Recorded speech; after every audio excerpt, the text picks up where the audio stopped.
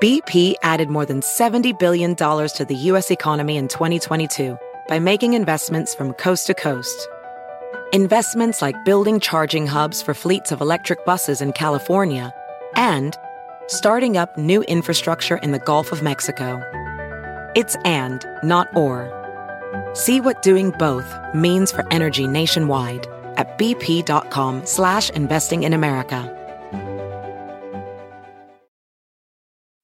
As a professional welder, Shayna Ford uses Forge FX to practice over and over, which helps her improve her skills. The more muscle memory that you have, the smoother your weld is. Learn more at meta.com/metaverse impact. You and Betty and the Nancys and Bills and Joes and Janes will find in the study of science a richer, more rewarding life. Hey, welcome to Inquiring Minds. I'm Indre Viscontis. This is a podcast that explores the space where science and society collide. We want to find out what's true, what's left to discover, and why it matters.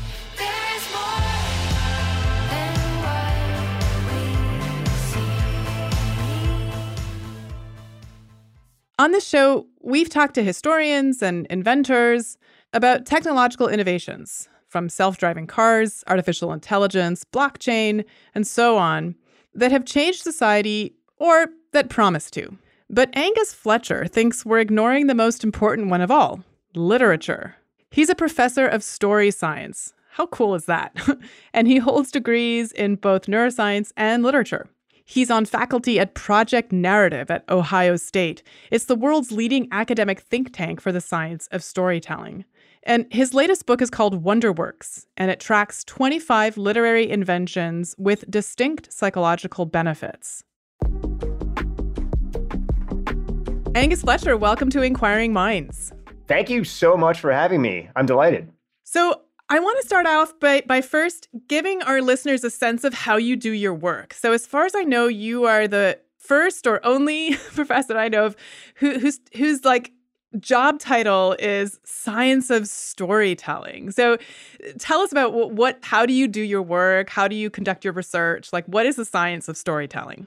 Yeah, well, first of all, I hope that I serve as an inspiration to everyone out there that just wants to invent their own discipline, because you can do it.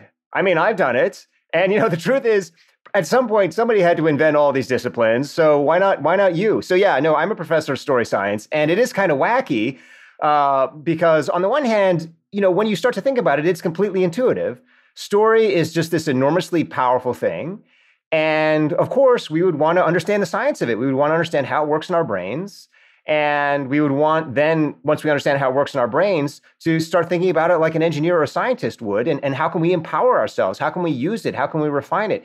So it's a completely intuitive idea, but it is very eccentric nowadays because literature is kind of broken off from sciences and engineering. So the short answer to what I do is I do a lot of different work. Some of it is kind of like hardcore quantitative research, putting in people in brain scanners while they read Hamlet, things like that. A lot of it is collaborative with psychologists, neuroscientists, doctors, and other institutions. We run, large scale studies, kind of classic kind of psychology studies, behavioral studies, that kind of stuff. Some of it is more qualitative. So I will do research in kind of lab settings that are more kind of creative lab settings where I work with artists and writers. I do a lot of work in Hollywood, places like that, but also, with novelists, poets, and we do this kind of intensive work. And then some of it is what is kind of traditionally referred to as natural history. So natural history is this amazing thing that, of course, Darwin did in the 19th century, where he just went around gathering up stuff.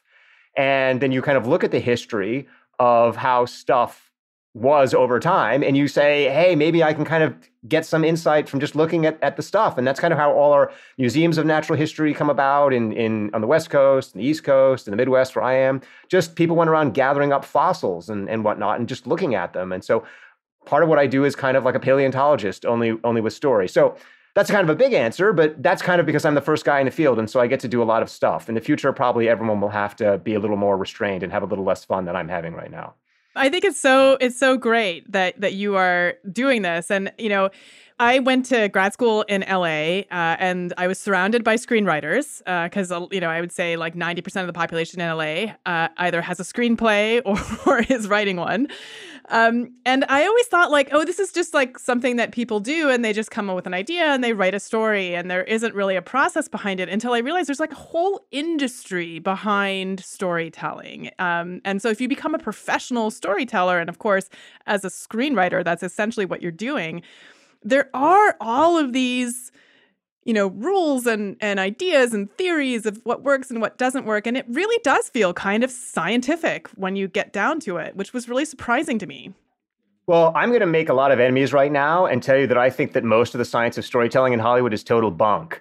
And that's actually kind of why I went there. I mean, basically, if you talk to people in Hollywood, they have a few theories that they call science. It's really science in the Enlightenment sense of the 18th century science. A lot of it's actually rooted in people like Carl Jung and these kind of like totally discredited archetypalists. So the classic example of this is the hero's journey. This kind of like very, weird dude, Joseph Campbell, wrote this book, Here with a Thousand Faces, that basically said, all the great stories are basically this kind of one spiritual cycle.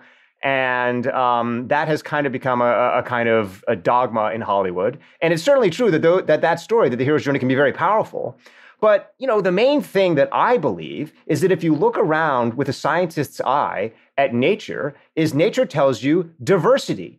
It doesn't tell you unity. The idea that there's like one universal law that governs everything. This is this kind of like old rationalist idea that kind of, it was in the Middle Ages and then it emerged again in the 18th century. But now we know it's about variety, it's about diversity. And then we also look around our society now and our culture, and it's like, aren't we tired of the same stories? And don't we realize that a lot of those stories aren't working? Like we go to Hollywood and we see the same movies over and over and over again, and we look in politics and it's the same stories over and over and over and over again. And, and it's like, isn't it time for a change? Isn't it time to make new stories, break new ground? This is the power of the human mind, is to create new narratives, to change the future by storytelling. And without rambling on too long, basically, because of that science background, I got very interested in Pixar. I used to teach at Stanford. That was kind of my first job out of grad school. And I made a bunch of connections at Pixar, and they had a theory at the time, which has since been dismantled by Disney, about how to innovate story. And it came from the kind of culture that Steve Jobs had created. He was the founder of Pixar. And the same way that he basically broke ground with the iPhone, Pixar was breaking ground with Up and Toy Story and Incredibles, all those just amazing movies. And I was like, oh my goodness, there's a different way to do this, a way that is actually about innovation, about diversity, about all these things that we associate with modern science. And that's kind of how I went to Hollywood. I left Stanford. I, like you, went to LA, lived in LA, love LA, my favorite city, honestly, even though it's totally weird and totally nuts, but can never get enough of Los Angeles. And, made a lot of friends in the screenwriting industry. I won something called the Nickel Award for like best first screenplay from the Academy, and have spent a lot of time working as a script consultant. And basically what I do is I'm the person who comes in and is like, let's not do a hero's journey. Let's do something different. Let's do something creative. And so that's kind of my jam when it comes to Hollywood. Yeah. And I think that, so like you have 25 literary devices that you go through in your book, so that's a lot more, obviously, a lot more diversity than the hero's journey. But I first want to just get one more definition out of the way. And I think that it'll help people kind of understand what it is you're talking about. Sometimes we conflate storytelling with writing. And so when we talk about the history of literature history, we think about the history of writing. And I think that what you're talking about in terms of storytelling is something more specific and not constrained by writing, but also not the same thing as just any writing, right? So can you just give us a sense of like why, we can even start with the person that you suggest is the first literary inventor, Enhedu Dwana, and sort of just walk us through, like, what is the difference between the invention of writing and the invention of literary or storytelling or whatever other term you want to use there? Yeah, no, this is brilliant. And I'm so excited you picked up on this because absolutely. And maybe I could just start by saying that we're all taught to equate literature with writing because when we go to school to learn about literature, we're taught to analyze words. We're taught that literature is words, and we're taught to do something called close reading. And we spend all this time studying words and talking about words and confusing literature with words. And what I lay out in the book is there's a completely different way to read literature. To think of it not being about words at all, just to think that words are just the medium. And you can express literature through any medium you want. You could express it through dance. You can express it through a kind of mixed media like opera. You could express it, through visual images like in graphic novels. So words are just the medium. And if you get focused on them, you just don't understand what's going on. It'd be like if you thought a car was just steel and you spent all your time just studying steel molecules. You would never understand how a car actually works. And so what I'm interested in is what's beneath the words. And this can start to sound like very kind of like weird and mystically, because it's like, well, the words are there on the page and what could possibly be beneath them? But again, it starts with the brain. What is our brain interested in? Well, first of all, our brain is interested in other people. That's one of the things that our brain is completely fascinated by. That's why we're always, reading gossip mags and staring at other people on the street and doing all these kinds of things. Therefore, naturally, one of the main things we go to in literature is characters. Our brain does not see words. Our brain sees characters. When you read a book, you're not thinking about the words. You're thinking about the characters. You're thinking about the things the characters are saying, but you're thinking about other people. Well, what's another thing that our brain is interested in? Things that happen, actions, events. So what's another thing that literature is about? Plots.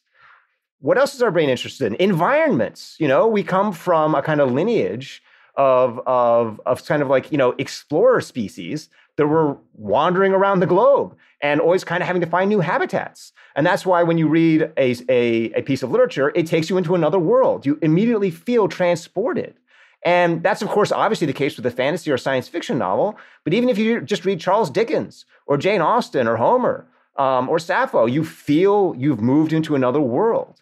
And so those are the kinds of things that I say are important about story, because we get them not by looking at the book, but by looking at ourselves, by looking at our own brain, by looking at what our brain is interested in. And by looking at what our brain is interested in, we realize why these things were created in the first place. And so instead of making the mistake of thinking that they are words, we realize that they're attempts to stimulate these natural neural processes, like thinking about people, thinking about places, thinking about events. So that's the basic big break that I make with contemporary literary criticism, is I say, let's start not with what's on the page, but what's in our brain.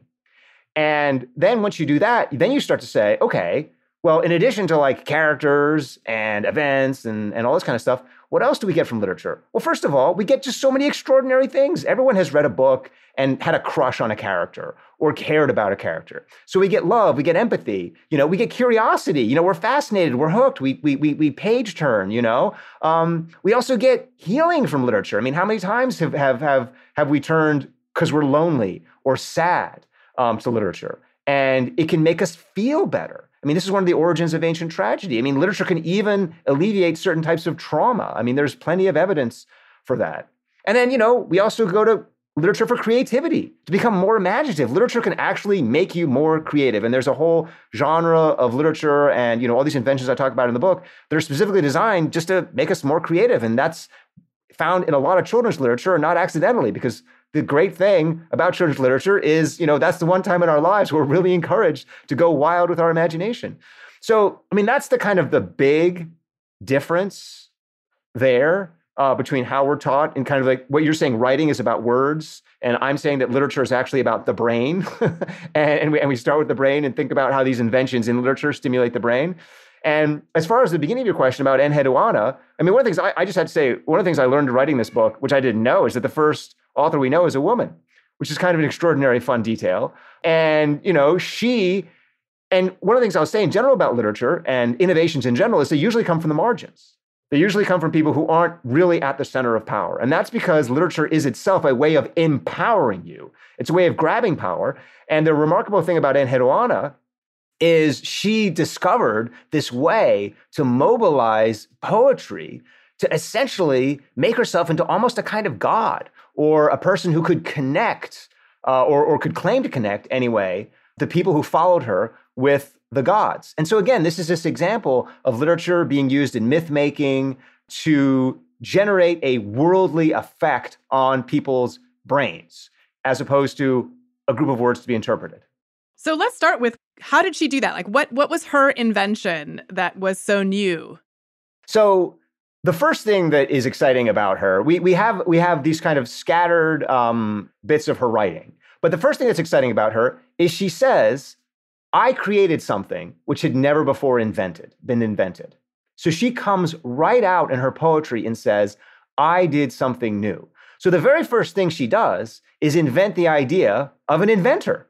I mean, she's the first inventor. I mean, she comes out and says, and that in itself is an extraordinary thing. It's claiming the power of creativity. And when you claim the power of creativity, you do a couple remarkable things. But wait. We should set her in time, too, so people know when she was.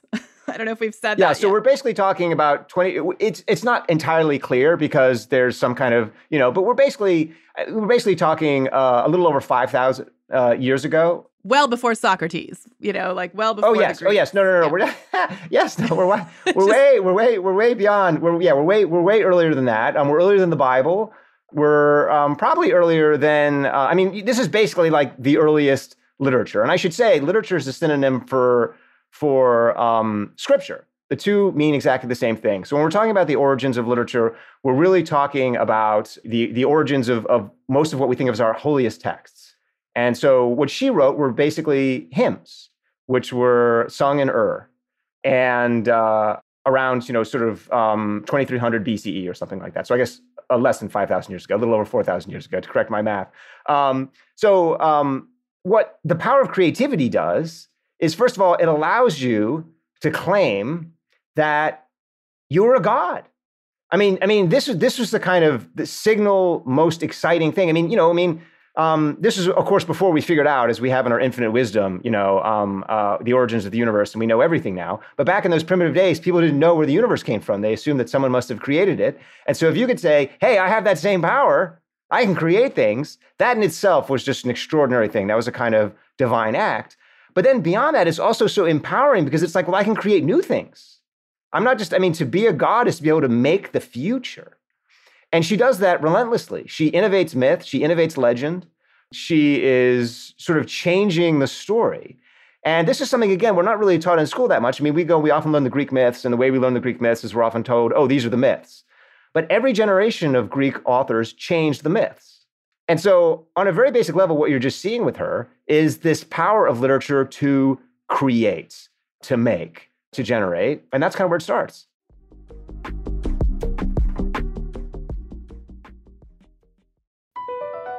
Across America, BP supports more than 275,000 jobs to keep energy flowing.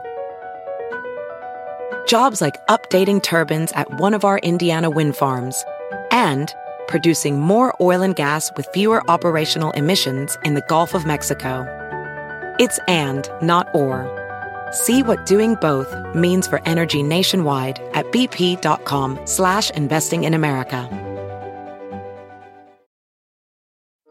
Welding instructor Alex DeClaire knows firsthand how VR training platforms like ForgeFX can help meet the demand for skilled workers. Anywhere you go look, there's going to be a shortage of welders.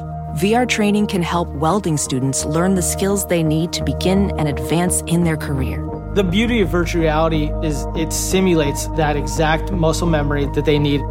Explore more stories like Alex's at meta.com/metaverseimpact. Pulling up to Mickey D's just for drinks? Oh yeah, that's me. Nothing extra, just perfection and a straw. Coming in hot for the coldest cups on the block. Because there are drinks. Then there are drinks from McDonald's. Mix things up with any size lemonade or sweet tea for $1.49. Perfect with our classic fries. Price and participation may vary. Cannot be combined with any other offer. Ba-da-ba-ba-ba.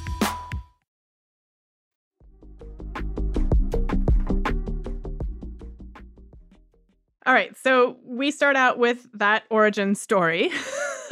And then I wanted to kind of jump a little bit further into something that I feel was really interesting, how you connected sort of Greek playwrights with something very much more contemporary, Alison Bechdel. So you were talking about literature's power to help us heal from trauma. And so tell us about these two inventions, what happened in Greece and then what Alison Bechdel did more recently.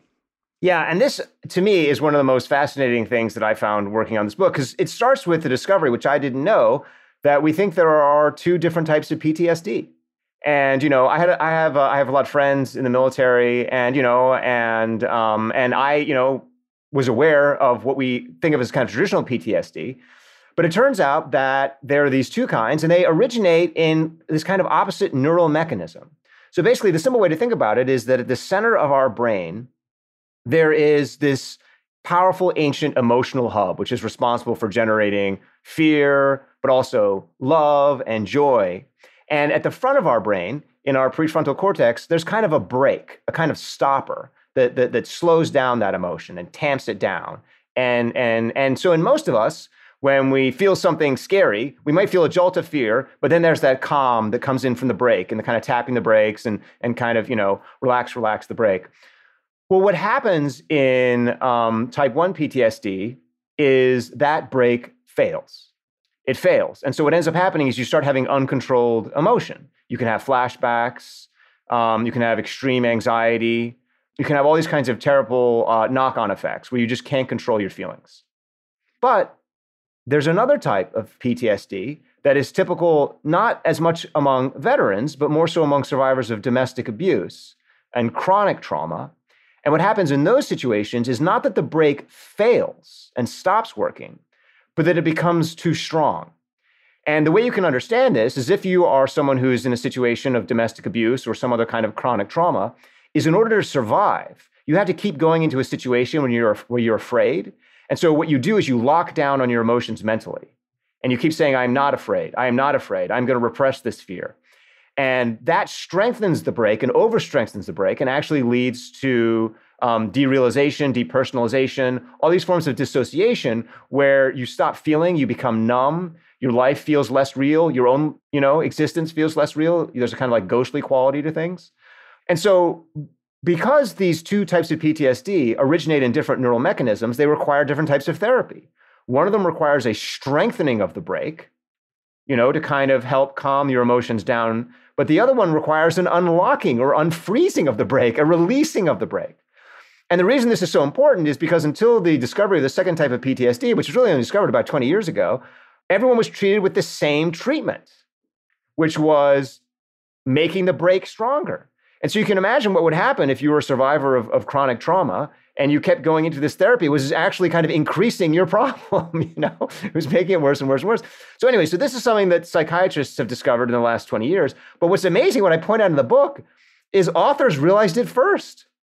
And there's actually two separate treatments for PTSD, one for each kind, that we find in the history of literature. The first is developed by the Greeks, and it was largely, we think, associated with battlefield trauma. The way that kind of ancient Greek theater worked is it was basically open, free to all citizens, which is to say men, men who own property, basically. But men who own property, were the ones who fought. They were the ones who fought in battles. And Greek tragedy contains all these inventions, which we can go through if you like, for basically stimulating various types of things like exposure therapy, EMDR, and self-efficacy boosting, which are all designed to kind of help you through that first type of PTSD. But then Alison Bechdel comes along, and she writes this glorious, gorgeous, brilliant, inventive memoir called Fun Home, in which she chronicles her own experiences as a survivor of domestic abuse. And that gives us the second type of treatment. And it turns out that the second type of treatment, because it's about unlocking the brake, is about giving us positive feelings and teaching us to trust our feelings and telling our brain that actually feeling isn't always bad. There can be joy, there can be gratitude, there can be love, and helping kind of unfreeze those circuits. And so what Bechdel's memoir does is it contains all these ingenious narrative devices for surprising us into gratitude and surprising us into joy and empathy. And you can feel that therapeutic effect.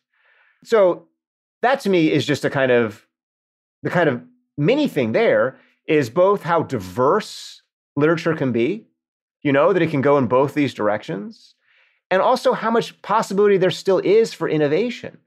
We think a lot of times we're taught that there's this thing called great literature, and that sort of implies that somehow all the really good writing is in the past. But to me, the fact that Alison Bechdel could come along and just change everything shows you, well, what else is there? What other room for innovation is there in literature? So that gets me to the second major thing I wanted to talk about, which is creativity. And, I can understand how how literature, how great stories can help us build imagination and empathy as we put ourselves into the shoes of the characters, as we learn a different person's perspective, as we essentially are forced to imagine, but have some nice crutches in the descriptions that the authors are providing for us of this like imaginary world. And that all makes sense to me. But the sort of way in which you approach creativity by starting with Dr. Seuss and, just kind of what's happening in children's literature was really new. And I hadn't really thought of that before. So can you sort of walk us through the ways in which, I guess, literature, literary devices in particular, those ones that we find in a lot of children's books, help us develop creativity? Absolutely. And I want to say that, first of all, there's many different ways to stimulate creativity. And if I had been allowed by my publishers to write a book that was the 500 greatest inventions in the history of literature, I would have done that. But I went with what I think is the biggest and kind of most obvious stimulus to creativity. And that just starts with the discovery of this remarkable part of our brain called the default mode network. And the default mode network is this part of our brain. It was really discovered completely by accident during kind of early neuroimaging work, brain scanning work, where the researchers kept telling people in these brain scanners to relax and stop thinking. And the moment people relaxed and stopped thinking, this huge network just went active in the middle of their brains. The researchers were like, no, stop that. Stop whatever you're doing. And the people in the brain scanners were like, I am not doing anything. And it turns out that our brain has this remarkable, wonderful, huge, giant network that goes active whenever we're not actively thinking, or in other words, working. When our brain isn't actively working, it goes into this other mode. And what's the opposite of work? It's play. It's play. Our brain plays. And the default mode network is this kind of like wonderful randomness, arbitrary machine in the center of our head that just spits out lovely, delicious, unexpected surprises. And the sort of technical term for this is mind wandering, which is something that most of us experience quite a bit during the day. I used to experience it all the time in school. You know, you're sitting there, you're supposed to be paying attention, and instead you're just daydreaming, and your mind is drifting, and you're having adventures, and you're doing stuff, and that's the default mode network going active. And its operation is still largely very mysterious, and I don't want to pretend that we know more about it than we do. But what we do know about it is that it involves a kind of interplay between anarchy and structure. So it's not kind of pure randomness. It kind of plays with stuff and kind of tweaks them. I mean, a good way to think about it is improv in music or jazz or something, where you're constantly riffing or playing. Or again, improv in theater. If any of you have had kind of the fun, I mean, this is a big LA thing to go kind of go spend a night at the Improv. And just kind of play and mess around. It's not totally unstructured. It relies on certain types of narrative elements and whatnot, but there is a lot of randomness in there. So anyway, it turns out that, of course, literature contains a lot of wonderful, magical technologies for stimulating the default mode network. And the earliest ones that I talk about in the book, we think were probably developed by nursing mothers. And they are the nursery rhymes, like Hey Diddle Diddle, The Cat and the Fiddle. And what these nursery rhymes do is they have an interplay of what you might think of as structure and nonsense. So the structure is this kind of musical structure, which is regular, has a kind of syncopated beat, a rhyme, rhythm to it. And what that's important is that kind of relaxes your brain and tells you, okay, we don't need to panic. We're not, if your brain senses that you're literally in a place of total anarchy, it actually freaks out because that suggests that something dangerous can happen. And the kind of fear regions of your brain go active. And so to really play and relax, you have to have the sense that you're in a sandbox, that the outside, that there are these kinds of walls and boundaries within which it's safe to just mess around. So the metrical structure, the rhythm, gives us that sense of stability, but then within it, you just have all these kooky things. So in the Hey Diddle Diddle rhyme, we have this cat who's mysteriously with a fiddle. We have a cat that jumps over the moon for no apparent reason. We have dishes and knives just deciding to elope and run away. And that kind of interplay between the two elements, between the musical structure and the narrative anarchy, is incredibly generative. It just makes our default network go live. And then from there, that basic interplay between structure and anarchy is just picked up by all this children's literature, running through Lewis Carroll and Alice in Wonderland, through Winnie the Pooh, which I talk about, and then finally ending up with Dr. Seuss. And Dr. Seuss is a classic example of this. So musical, but also so narratively nutty. And you just feel like anything can happen in the story, while at the same time you feel that there is this kind of regularity, this musicality. I mean, I hope people have had the chance to read Dr. Seuss out loud, maybe to a child, or maybe just to yourself when no one's looking.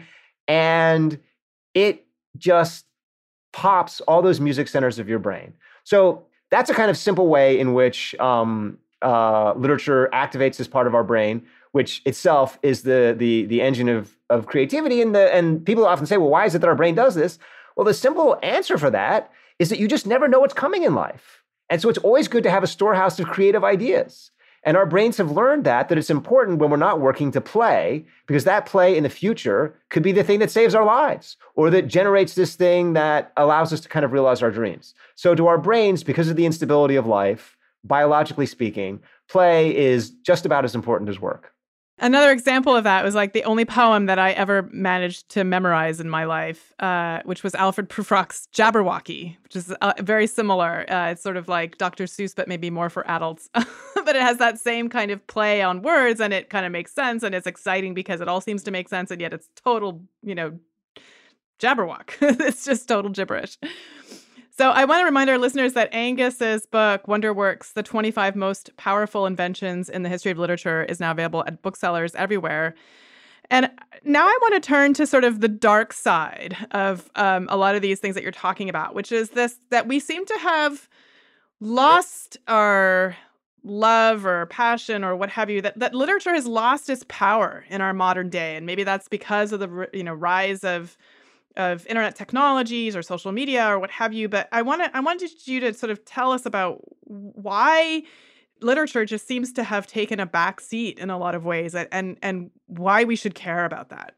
Yeah, well, the reason we should care about it is because, honestly, literature is the most powerful technology we've ever invented.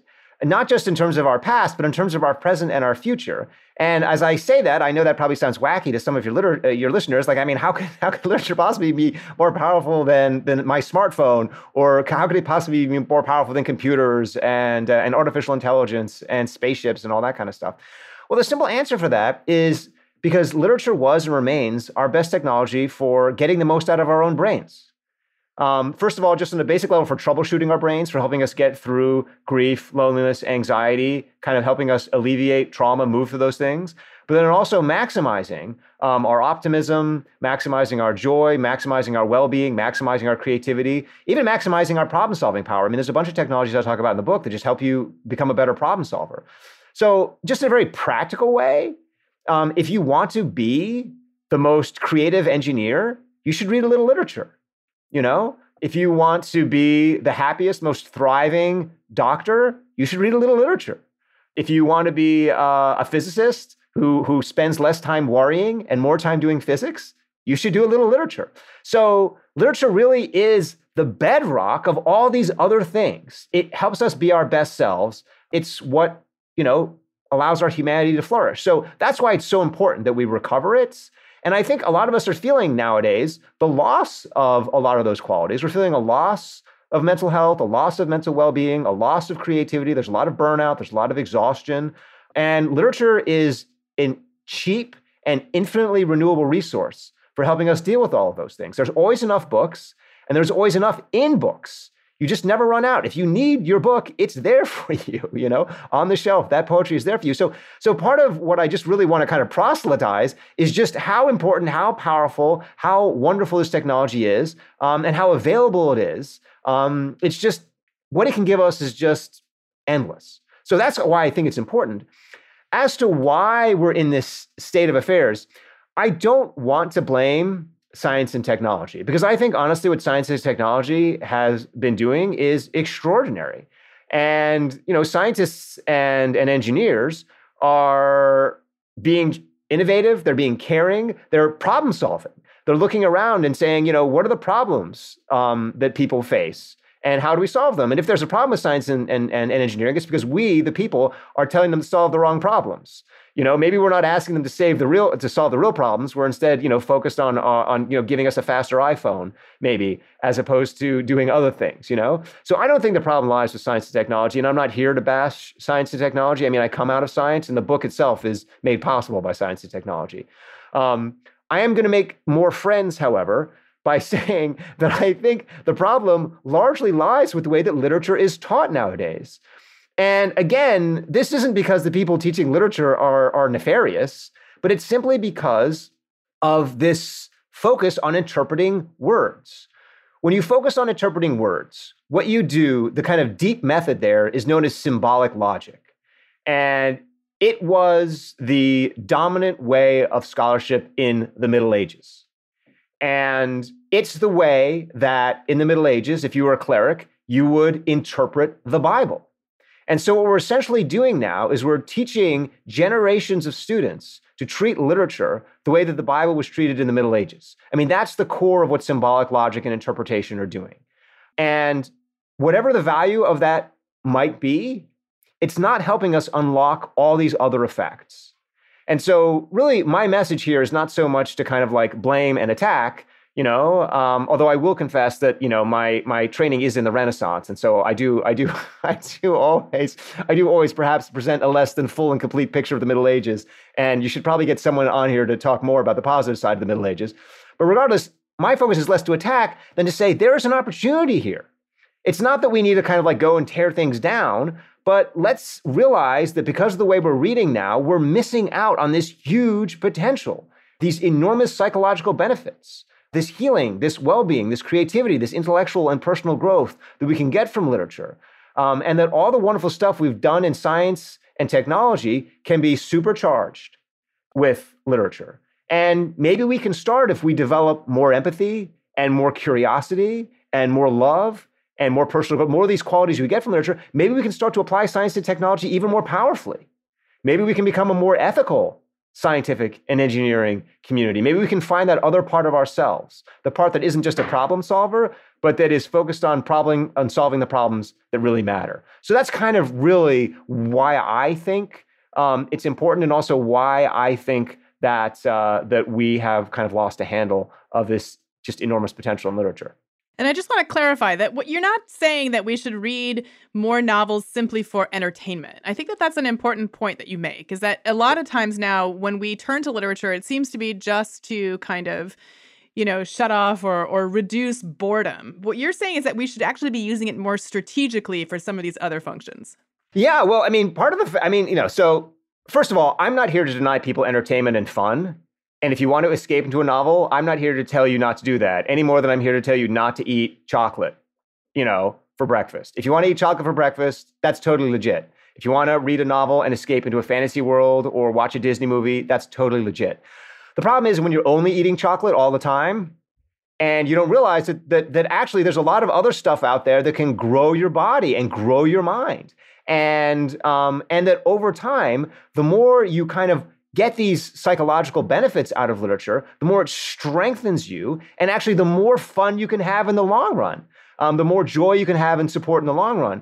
And, so for me, essentially, what I think is that all of us in different ways have different things that we know we would benefit from having more of in our lives. Maybe we would benefit from having more courage. There's a literary technology for that. You can find it in Homer. Maybe we would benefit from having more love. You can find that. That's in Sappho. Maybe you benefit from more empathy, more creativity, more curiosity. There's just all these benefits that you can get from literature.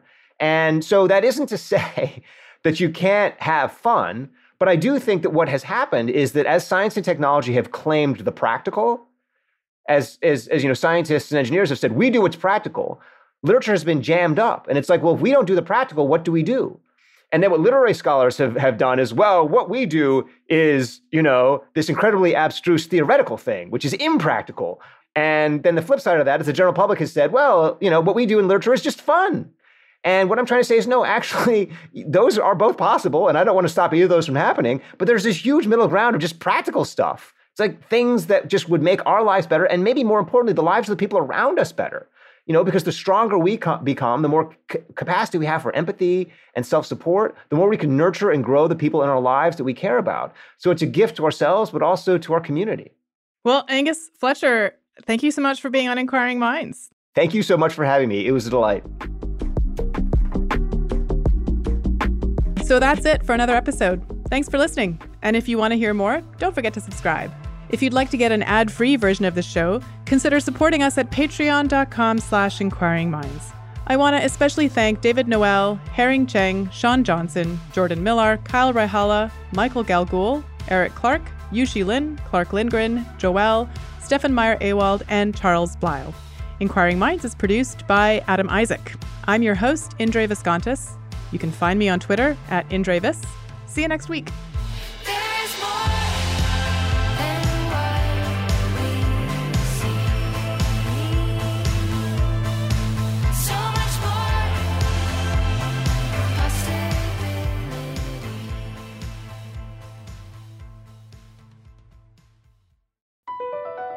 BP added more than $70 billion to the U.S. economy in 2022 by making investments from coast to coast. Investments like building charging hubs for fleets of electric buses in California and starting up new infrastructure in the Gulf of Mexico. It's and, not or. See what doing both means for energy nationwide at bp.com/investing in America.